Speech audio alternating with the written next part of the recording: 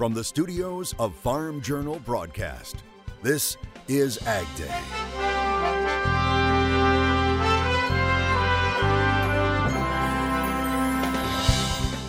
How's calving season going? I think they're waiting to have their babies at night. An update from one of the younger reporters in the field. It's called the Great Salt Lake. This is an ecological disaster that will become a human health disaster. Why scientists fear it could soon be gone, as USDA makes its predictions for this year's crops. In terms of the corn to bean price ratio, still gives you a little bit of favor to corn. What it will take to make those numbers a reality right now on Ag Day. Good morning, I'm Clinton Griffiths. The war in Ukraine, ongoing supply chain issues, and inflation all are continuing to shape the ag economy right now. But what could they mean down the road this year? USDA hosting its annual Agriculture Outlook Forum. Ag Day's Michelle Rook joins us, and Michelle, ag officials are looking at plantings of corn, soybeans, and particularly wheat. Clinton, USDA is looking at increases in acreage for the three primary crops in 2023, with the biggest increase coming in wheat. Now, as a result of that and a break from La Nina, which will mean more normal weather, the season average prices received by farmers for all three crops are projected to be lower than in 2022. Now, the good news is they do remain higher relative to historical averages over the past 10 years. USDA projects the biggest drop in price for corn, down $1.10 from this year. Chief economist Seth Meyer estimating ending stocks will be up 620 million bushels, with a record yield of 181.5 bushels per acre on 2.5 million more acres. He says it's due to the market signals, which include lower input prices. In terms of the corn to bean price ratio, still gives you a little bit of favor to corn relative to where we've been at in history. Hence that 91 million acres of corn. However, the pressure on corn prices will also come from higher Brazilian production. You're looking at a crop that's about approaching 100 million metric tons this year with normal weather. That's a big crop that has implications for U.S. producers. On top of that, the Chinese are now accepting Brazilian corn. Soybeans will also have increased South American competition with another record crop on tap. What do you think that crop looks like next year? You know, you're talking something in the neighborhood of 220 million metric tons of production, somewhere in that neighborhood under a normal weather assumption. That's a lot of beans. But he expects this to be offset by higher U.S. crush demand. So soybean acreage remains unchanged, and ending stocks are only projected to grow 65 million bushels from last year. With a historically low 6.5% stocks-to-use ratio, prices will drop only 10%. So as crush margins are good, maybe we export a little bit less beans and we crush a little bit more domestically. This has been one of the drivers in the soybean market here is crush. Folks got it in their mind, 25% increase in crush capacity over the next several years. Wheat acres are also forecasted to be up 3.8 million acres from last season as higher prices plus crop insurance guarantees incentivize plantings. With those high prices for wheat, some of it related to war in the Ukraine, you will observe that farmers have responded and planted a lot more wheat. So USDA projecting a 7% increase in wheat ending stocks and a 50-cent drop in average price for the year. Meyer says cotton acres are forecasted only 10.9 million acres, down 21%, but with higher yield, production is expected to be up nearly 8%, which puts USDA's price projections at 80 cents. All right, thanks, Michelle. We're not done with that massive winter storm just yet as it continues to push east. The storm has already dropped heavy snow, freezing rain, and ice in the west and Midwest. Parts of Wyoming have seen more than 40 inches of snow in just 2 days. Wisconsin also seeing several inches of snow. Joshua Sanzema farms in River Falls, and he says they've seen about 15 inches of snow. He says there are places where the snow drifts are up to his waist. Meanwhile, the Southeast is basking in heat with dozens of record high temperatures from Ohio to Florida. Meteorologist Chuck Heaver joins us with the very latest. And Chuck, there's another storm right behind this one. All right, taking a look at your Friday, we have a big storm just literally rolling down the west coast, some residual snow in the northeast, but look at this storm. just literally spinning and bringing copious amounts of rain into the Los Angeles basin and up to the north, all the way to San Francisco. That is going to be something to watch for sure. Well, California certainly is not having trouble with moisture, and boy, what a turnaround there. But unfortunately, northern Texas, Oklahoma, it is still in that bullseye. Well, how about over in Duluth, Minnesota?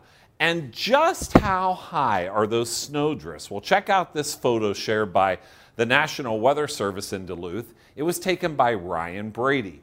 Look at all that snow, way taller than the kitty cat, who I am sure is glad to be inside. That thing will be buried. All right, I'll have more on your forecast coming up. Brazil says it's temporarily halting exports of beef to China after detecting a case of BSE. It was detected in the northern state of Para. Brazil, which is the world's largest beef exporter, previously suspended exports to China for more than 3 months back in 2021 because of a different outbreak. The suspension could hurt Brazilian food producers as China is the largest export market. As we understand it, this is an atypical case. They've sent it to the World Organization for Animal Health for confirmation. What we don't know yet is the timeline, and that has been the real problem with Brazil and these atypical BSE cases. The rest of the world reports these within 24 hours. Atypical cases are not the same as classical. They don't present a threat to the herd. They're spontaneously occurring, but reporting them in a timely way is how we make sure the system is working properly. And for the last 10 years, Brazil has never reported one of these in a timely manner. We're talking months late, years late in some cases. Now, Brazil can still ship beef to the U.S. as it is considered a country with negligible risk for BSE, but Brazil is affected with foot and mouth disease, and the U.S. only allows imports of beef from the state of Santa Catarina, which is recognized as being FMD free. Federal officials are moving ahead with plans to shoot dozens of wild cattle in an area of southwestern New Mexico. A U.S. district judge approving the plan this week.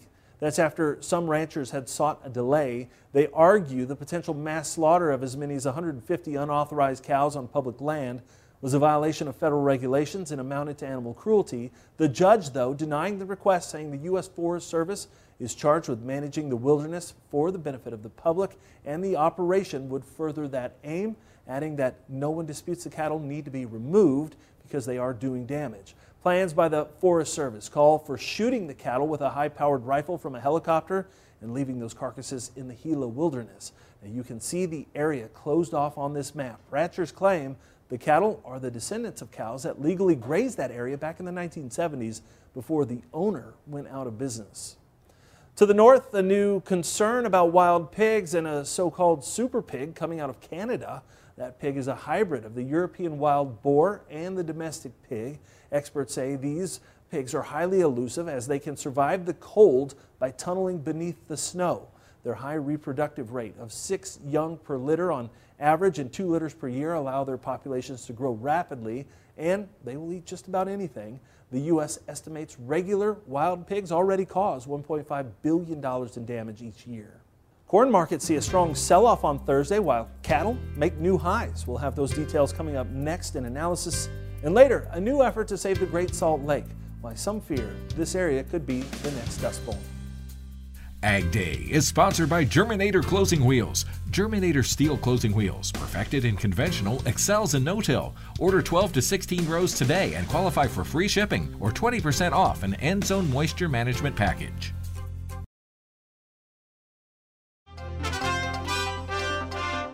Corn futures trading lower on Thursday despite supportive outside markets, and crude oil seeing a rally. Michelle Rook is back with what it all means in this morning's Markets Now. Joining us is Mike Zuzolo with Global Commodity Analytics, and pretty much a down day in the grains and livestock to the plus side. And Mike, let's talk about the corn market. Combination of factors there kind of pressing that market, but some of that coming out of the USDA Ag Outlook Forum. Yeah, and I think the 40-day moving average being taken out, I think really accelerated the break to the downside. I suspect there are some pretty significant sell stops underneath that level. It had been a really good floor underneath this. But yeah, I thought the Ag Outlook Forum, probably the best likely scenario for why we saw liquidation pressure, Michelle. I think it was a 1-2 punch. Not only did we see USDA do what it normally does, and that is rebuild ending stocks in the next marketing year and take us up to about 1.9 billion bushels for this coming marketing year. But we also heard some rhetoric and some specific speaking by the Ag Secretary, once again reiterating the GMO corn issue with Mexico. Really no room to maneuver there when it comes to the U.S. side. And I felt like that maybe did have a little bit more impact and splash in the puddle than what we've seen over the last 3 weeks when we've been talking about this. Soybeans, are we still just consolidating here, do you think? Well, the soybeans are an interesting dynamic because it looked pretty threatened on the charts early in the day. The meal gave way, the spread started to give way, and USDA took us back up to a 290 million bushel carryover for this coming year. So there was a reason why the trade could have liquidated the beans. But I think the big thing that came in and saved the bean complex was a new 3-week high in the Brazilian currency. That tended to bring some short covering and some lift back, and that meal led us back. And I like the way that price action was on the close. And more highs in the cattle, you got to wonder, what is it that could actually break this market? Or are we just going to continue to reach these record levels here? Yeah, again, I think the Ag Outlook Forum helped us in the beginning part of the session. USDA came out with a 6% cut in commercial beef production for this calendar year. I think the market traded that, and then they went back to trading what else was going on. And I think that's where the Cattle on Feed report is probably going to answer that question you just asked. Yeah, because we already knew about the atypical BSE case in Brazil, I think, earlier in the week. So Thanks for joining us. I'm Mike Zuzolo with Global Commodity Analytics. You can catch more of our conversation on agweb.com. Ag Day is brought to you by Meristem Crop Performance. Learn how to get more bushels for less at meristemag.com.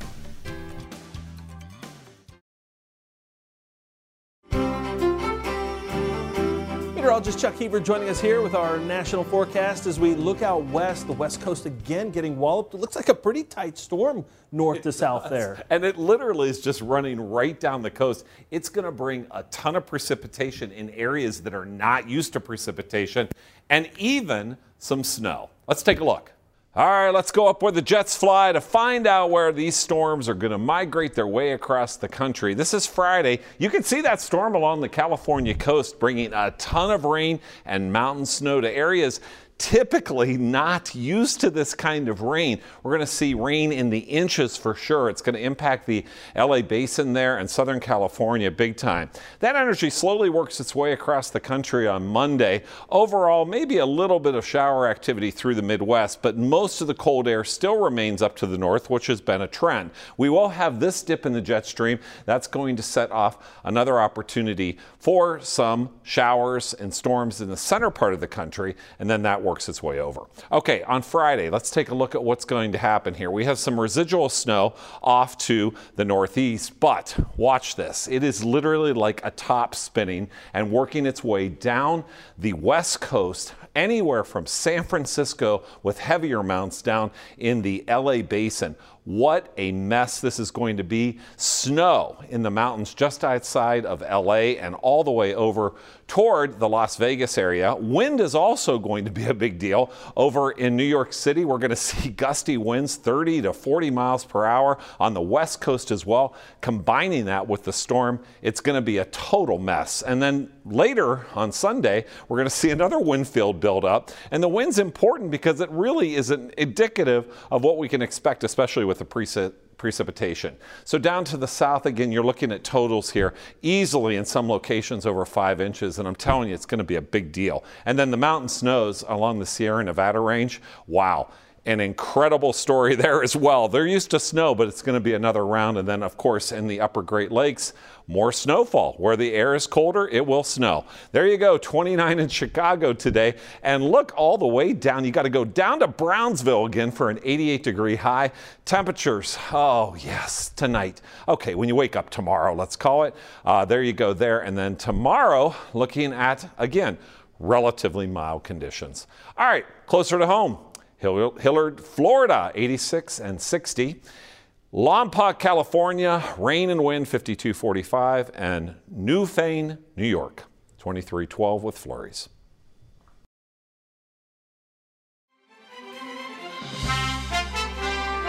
There's concern right now. The Great Salt Lake in Utah is drying up, with some scientists saying it may disappear altogether in less than a decade. Why is that?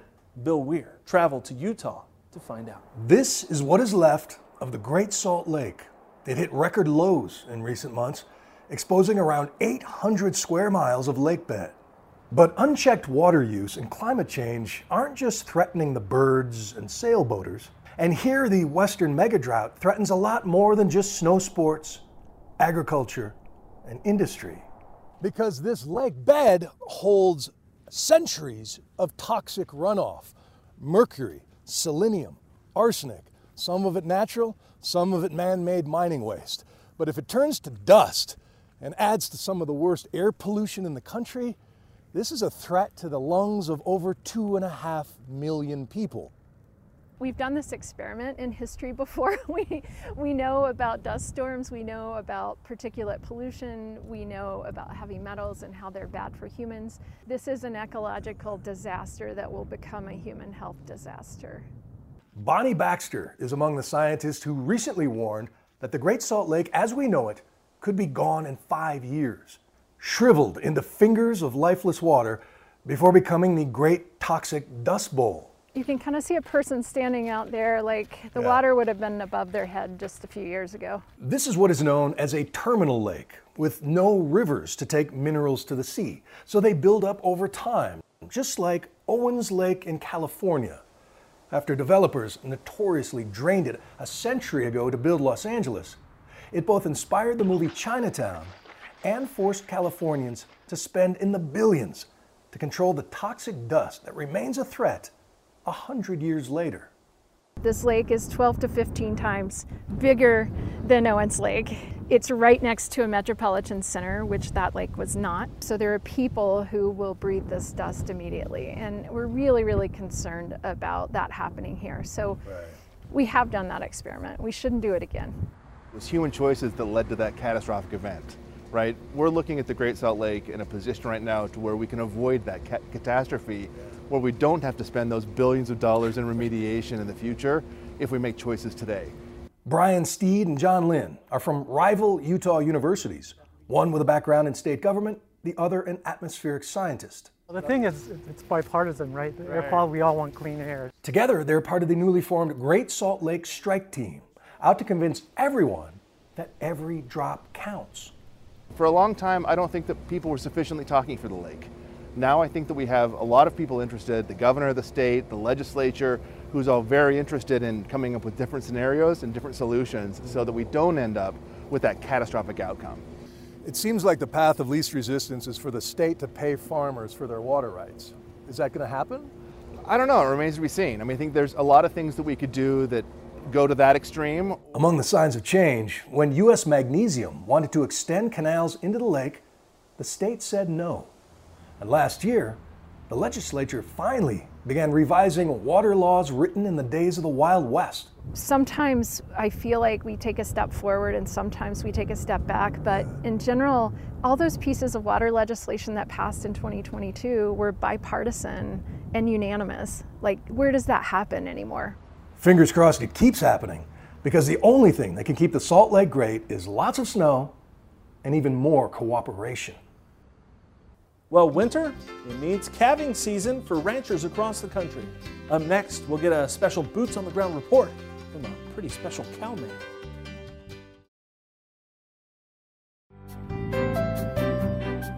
In the Country on Ag Day is brought to you by Pivot Bio. What if you had the nitrogen you need already on seed? Pivot Bio is the first company to apply nitrogen on seed. The nitrogen you need, now on seed, from Pivot Bio. Learn more at pivotbio.com. All the snow and cold lately can make ranching life pretty tough. And on top of that, it's calving season, which adds another layer of stress. But then there are those rays of sunshine on the farm, and they come in from those little ranchers. We have this report from Thorne Radke, age 6 of South Dakota. Hi, my name's Thorne. It's calving season on our ranch. Right now I'm looking for labor, but right now it's pretty quiet. I think they're waiting to have their babies at night. For example, this cow right there is gonna get calving any day now. It's my as a rancher to make sure the babies get up and strong and that are drinking their milk. Follow on for more cabin updates on our ranch. Thanks for choosing beef. I love it. And we thank Thorne and his mom, Amanda Radke, for sharing that with us. We brought you the Radke story as part of our Grit with Grace segment last year, so make sure you check that out over at agweb.com. And that's all the time we have this morning. We're sure glad you tuned in. From all of us here at Ag Day, I'm Clinton Griffiths. Have a great day.